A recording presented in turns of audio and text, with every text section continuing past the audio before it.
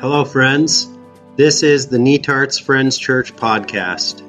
We are Jesus people, Kingdom of God people, welcoming, yearning, sharing. And we're glad you're connecting here with us. We'd love to connect in person as well. If you're inclined to support this podcast or for more information, just hop on over to netartsfriends.org. That's netartsfriends.org. Let's jump into today's sermon. On this recording, if you hear weird sounds in the background, it is my puppy tearing up a cardboard box. I'm the only one home tonight, and so I'm double dutying here. Winnie duty and sermon recording. Anyways, every person has a sense of identity, a sense of this is who I am. And they may not be able to articulate it, but it's there underneath the surface. And our sense of identity is shaped by many factors. It's shaped by our physical appearance, our education, emotional traits, professional life experiences, genetics, health conditions, family, nationality, race, ethnicity, social community, peer group, political environment, language, religion, spirituality, gender, sexuality, personality, our interests, our goals, values, beliefs, memories, finances, and on and on. And all of these things play a part in shaping our core identity, our sense of this is who I am. Sometimes the things that shape our core identity get disrupted, and it can cause people to lose their sense of identity. They don't feel like they know who they even are anymore. It's called an identity crisis. As I read the Gospels, I have often wondered, how is it that Jesus endured the amount of rejection that he endured while staying true to his sense of identity? I mean, Jesus' hometown wanted to kill him. His family thought he was off his rocker. They didn't believe in him at all. The religious authorities and the Bible experts of the day labeled him a blasphemer. They wanted to kill him. Jesus experienced so many of his disciples rejecting him that he ended up even asking his 12 closest disciples, do you guys also want to go away? And eventually, even his closest friends, his closest disciples, ended up turning against him, betraying him, denying him, abandoning him. Jesus experienced the political authorities of his day rejecting him and turning against him, crucifying him. And so I ask, how much would just one of these experiences of losing some of these things that cause you to say, this is who I am, how much would it cause you to lose your sense of identity, who you are? Like, have you ever had a friend turn against you and just end the relationship? Have you ever been stabbed in the back, or found out that people are talking behind your back, or found out that people are still getting together, they just aren't inviting you? And what did it do to your sense of identity?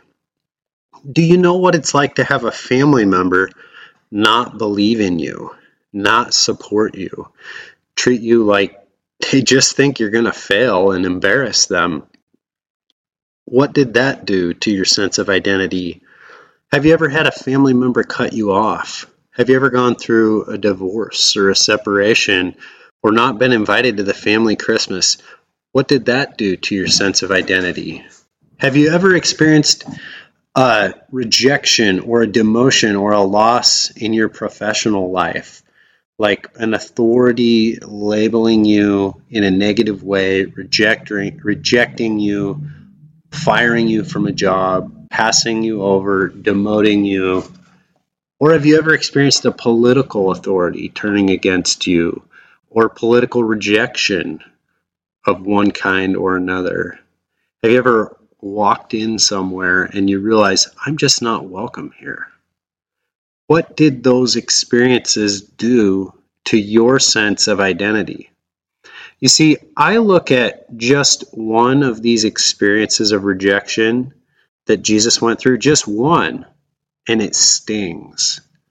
But then I look at Jesus experiencing all of these levels of rejection, many of them happening simultaneously, and not just like, oh, that was a bad week, but an ongoing experience for 3 years.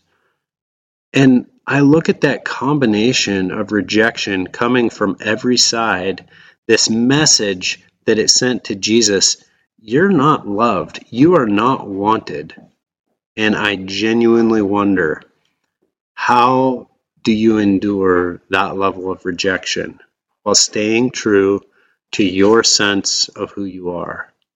Now, I know some people say, well, yeah, you just have to grow some really thick skin to endure that level of rejection, which to me sounds more like numbing yourself to everything. But then I look at Jesus, and I don't see thick skin.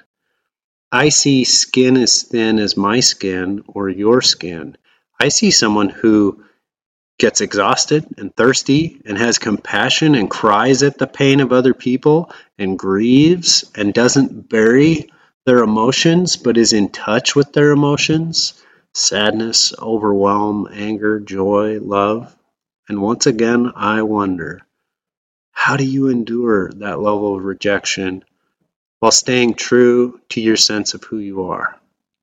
Well, this brings us to our story today in the Gospel of Luke. Luke chapter 3, verse 21 and 22. Now it happened that when all the people were baptized, Jesus also was baptized. And while he was praying, heaven was opened, and the Holy Spirit descended on him in bodily form like a dove, and a voice came from heaven, "You are my beloved Son. With you I am well pleased." I am not the first one to suggest that Jesus' baptism was the pivotal experience in Jesus' life, the decisive moment. This was the core experience that Jesus returned to over and over to be reminded of who he really was. You are my beloved Son. With you I am well pleased. It's no accident that the genealogy of Jesus that comes next in the Gospel of Luke ends with this same phrase, the Son of God.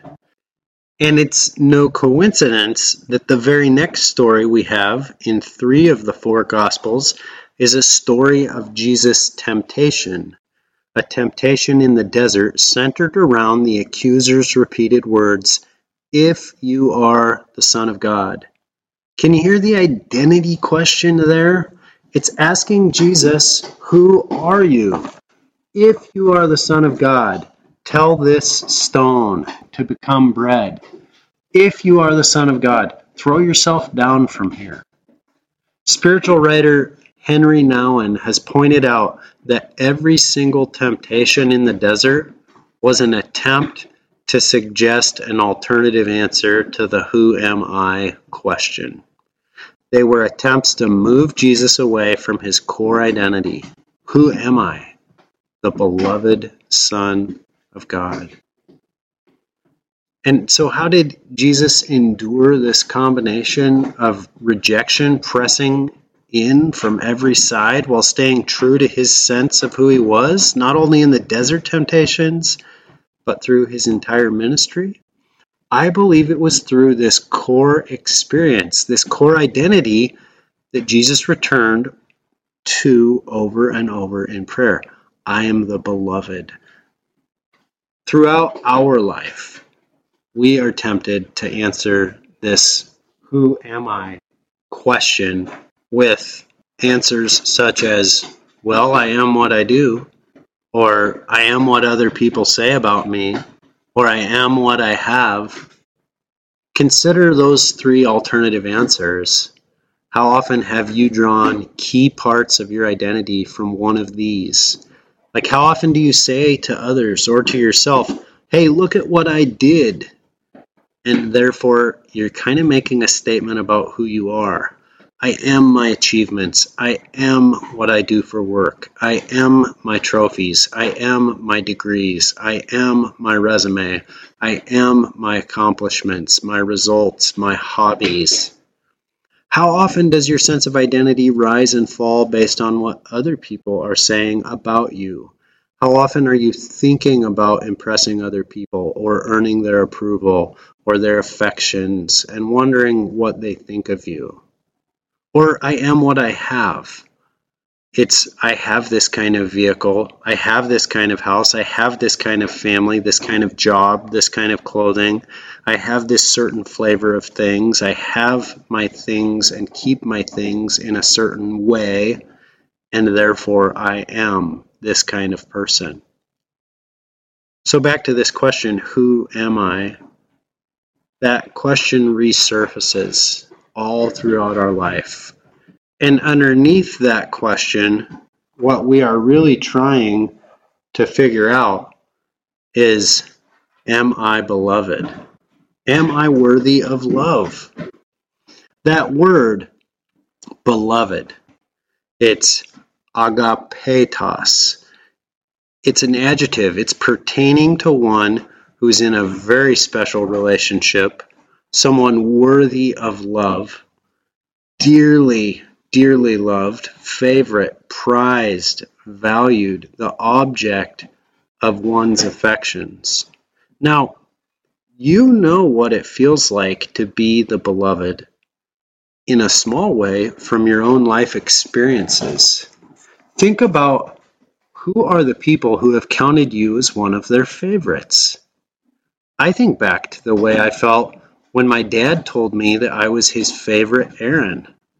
It really didn't matter that I wasn't his favorite Nathaniel, because I was his favorite Aaron, and that word favorite did something expansive in my heart, more than words can say. Or who are the people who have counted you as dear? I think about a friend who recently wrote to me and said, "My dear friend, certainly one of my dearest, I want to tell you that I love you so incredibly much." And I didn't even need to read the rest of the message. It's like there's nothing like this experience of having people who know you deeply and believe in you. Think about any time that someone has expressed to you, look, this is a very special relationship. And think about the way you felt. Who are the people who have expressed to you that you are prized, that you are valued, that you are esteemed, not just for what you do, but for who you are? Think back on what it feels like to be the object of someone's affections. And I don't mean, oh, they have the hots for you. I mean, knowing that you're treasured, that you are beloved. There's just nothing like being beloved. There's nothing like it. It's an experience that defies definitions. It's more than words can capture. It's been said, if you feel loved, you can do 1,000 things. And if you feel rejected, everything becomes a problem. Child psychologists tell us that children who grow up never hearing or experiencing declarations of their parents' love and affirmation end up facing all kinds of intense struggles. But it isn't only in childhood that we need to know that we are the beloved. This question resurfaces over and over throughout life. Am I worthy of love? Am I beloved? So, a discussion question, we reflected together on this in our Sunday morning gathering. Reflect on Jesus' life and your life. When we know at the core of our being that we are beloved, how does that help us stay true to our sense of identity, being who we were created to be? How do we stay true to that in the midst of rejection? So Take a moment and reflect on that.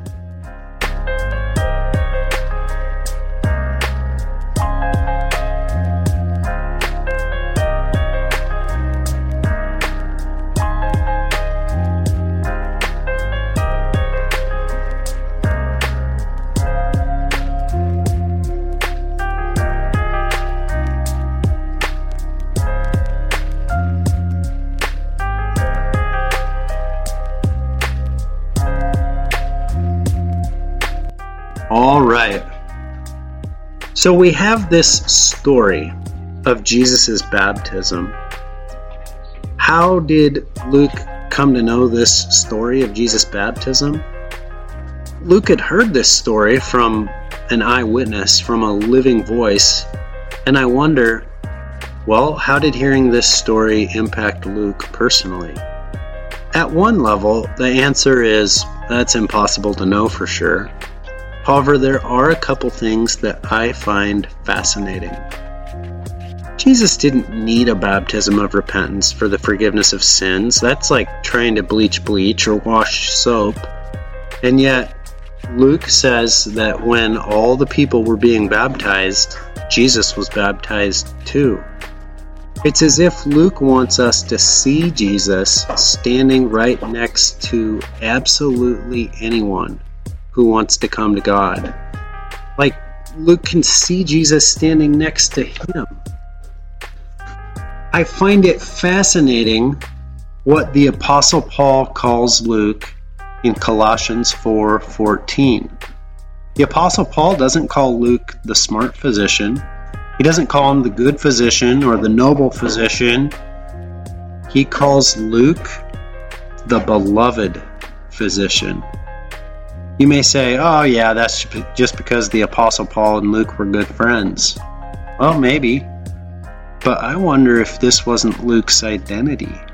I wonder if this story of Jesus' baptism hadn't become the core story for Luke, as well as Jesus.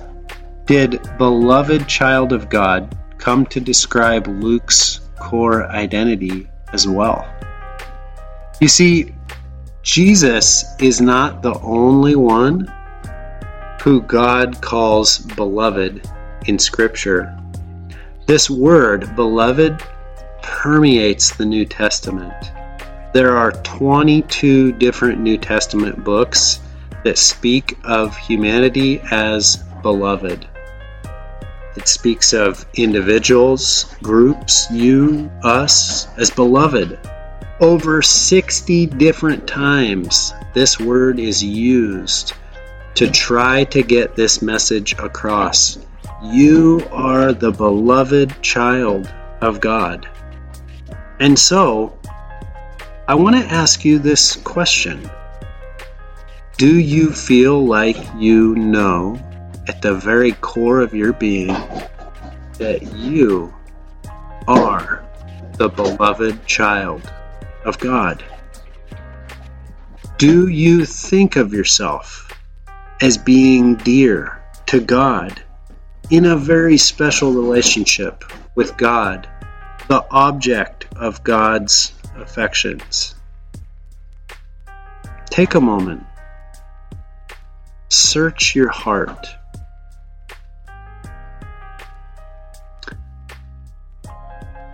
Acclaimed spiritual writer Henry Nouwen offers a very honest answer to this question. He says, though the experience of being the beloved has never been completely absent from my life, I was slow in claiming it as my core truth. I kept running around it while looking for someone or something able to convince me of my belovedness. It was as if I kept refusing to hear the voice that speaks from the very depth of my being and says, "You are my beloved. On you my favor rests." I wonder how many of us run around looking for someone or something able to convince us of our belovedness. We want to come to God, but we struggle to be convinced that we are beloved. In what way does this describe you? Are you ever aware of a voice in the background, not very loud, but very intimate, coming from the deepest place and saying, "You are beloved"? Sometimes you hear that message and you can settle into it for a time, and yet for some reason you can't really explain. So often you turn in distraction in a million other directions, running, seeking, curious, looking, chasing, longing for someone or something able to convince you that you are beloved. I find it no coincidence that Jesus was praying when he heard this message of belovedness. The posture of prayer, the posture of listening, the posture of giving God our heart, the full range of our emotions, receiving from God, simply slowing, stilling, centering, listening. This is the posture that prepares us to hear God speak this message to us. You are my beloved. On you my favor rests. Perhaps it isn't simply a question of knowing this once. Perhaps it's a question of when in your life do you know at the very core of your being, as the truest thing about you, that you are the beloved child of God? And when are you looking somewhere else for your belovedness? The challenge is that we all know our own unbelovedness. We know our duplicity and our hypocrisy and how fragmented our lives are. We know the lies that we tell ourselves and how we internally justify what we do in our own very worst self, the parts that spill out into daily life and the parts that we keep hidden. We know our own dysfunctional relationships and our hang-ups and addictions and destructive patterns and ego and twisted motivations. All of this is what is called our flesh, sin, our old self, the old clothing, our false self. Sometimes those negative voices reminding us of our unbelovedness ring so loud in our ears that they are all we can hear.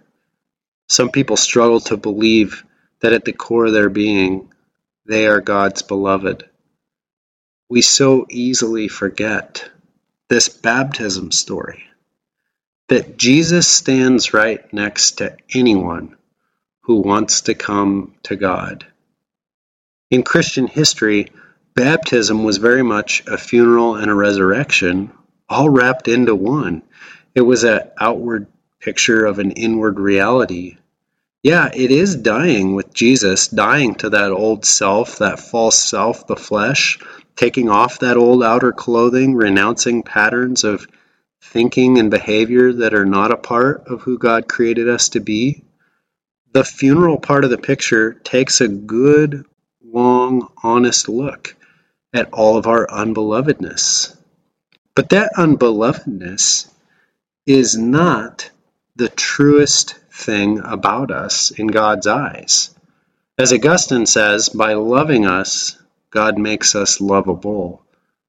This is encompassed in the breadth of Christian understandings of forgiveness and salvation, and the resurrection part is being raised to new life, putting on this new clothing of Jesus and being filled with the Spirit and empowered to become who we were created to be, our true self.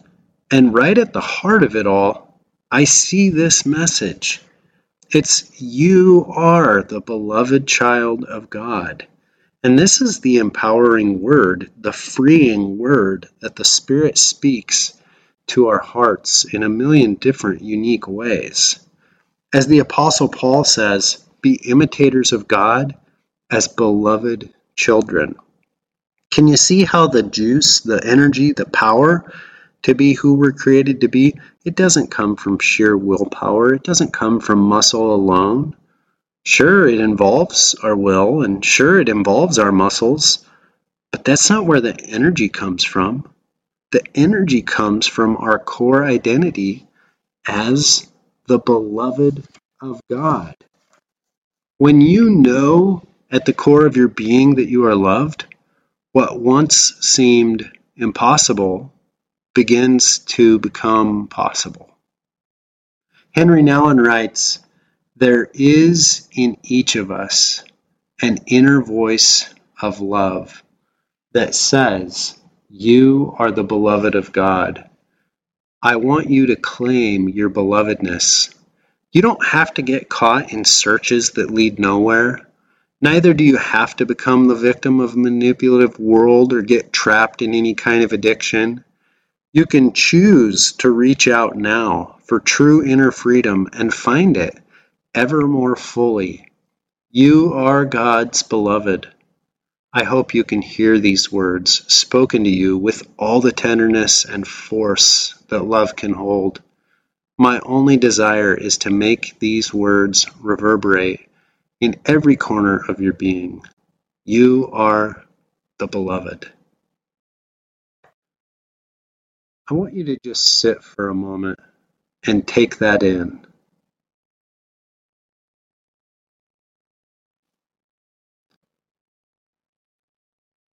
I want to offer you a final reflection question. It's a situational question, so it's going to take just a little bit to explain. I want you to imagine that someone has paid random people in your life to all ask you the same question at completely unexpected moments. And this is the question: do you feel like you know, deep down in your guts, right now, that you are the beloved of God? And so, different people ask you this: the grocery store clerk, the gas station attendant, the mail delivery person, the front desk person at the YMCA, your spouse, the guy working the paint department at Rosenberg's, the eye doctor, your great uncle, the guy with a sign asking for money, your boss, the high school student who just rolled their eyes at you. They've all been paid to ask you this question at completely random times of day.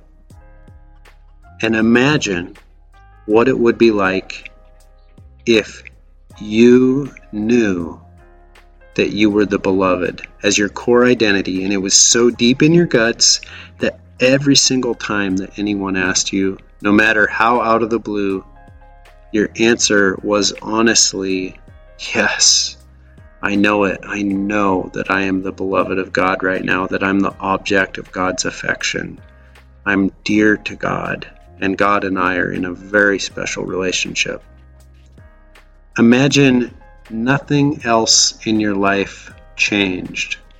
You had the same job or no job, the same house or no house, the same car or no car, same family or no family, same friends or no friends. Everything stayed the same.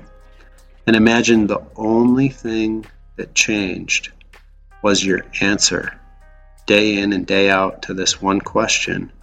Do you feel like you know deep down in your guts, right now, that you're the beloved of God? What difference do you think it would make? If this was the only thing that changed in your life, what difference would it make? How might it change you?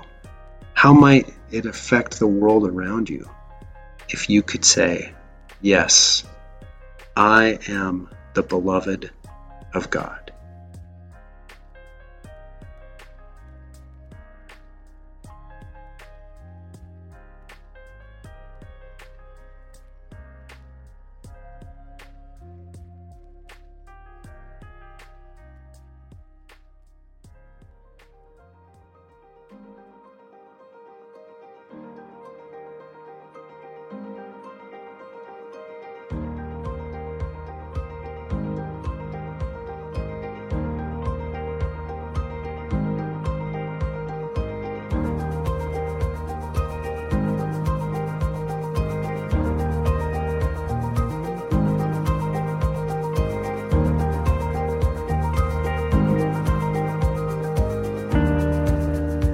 Thank you for joining us for a Sunday sermon from Netart's Friends Church. We hope you'll join us soon for one of our in-person worship gatherings. For more information, hop on over to netartsfriends.org. God's peace be with you, friends.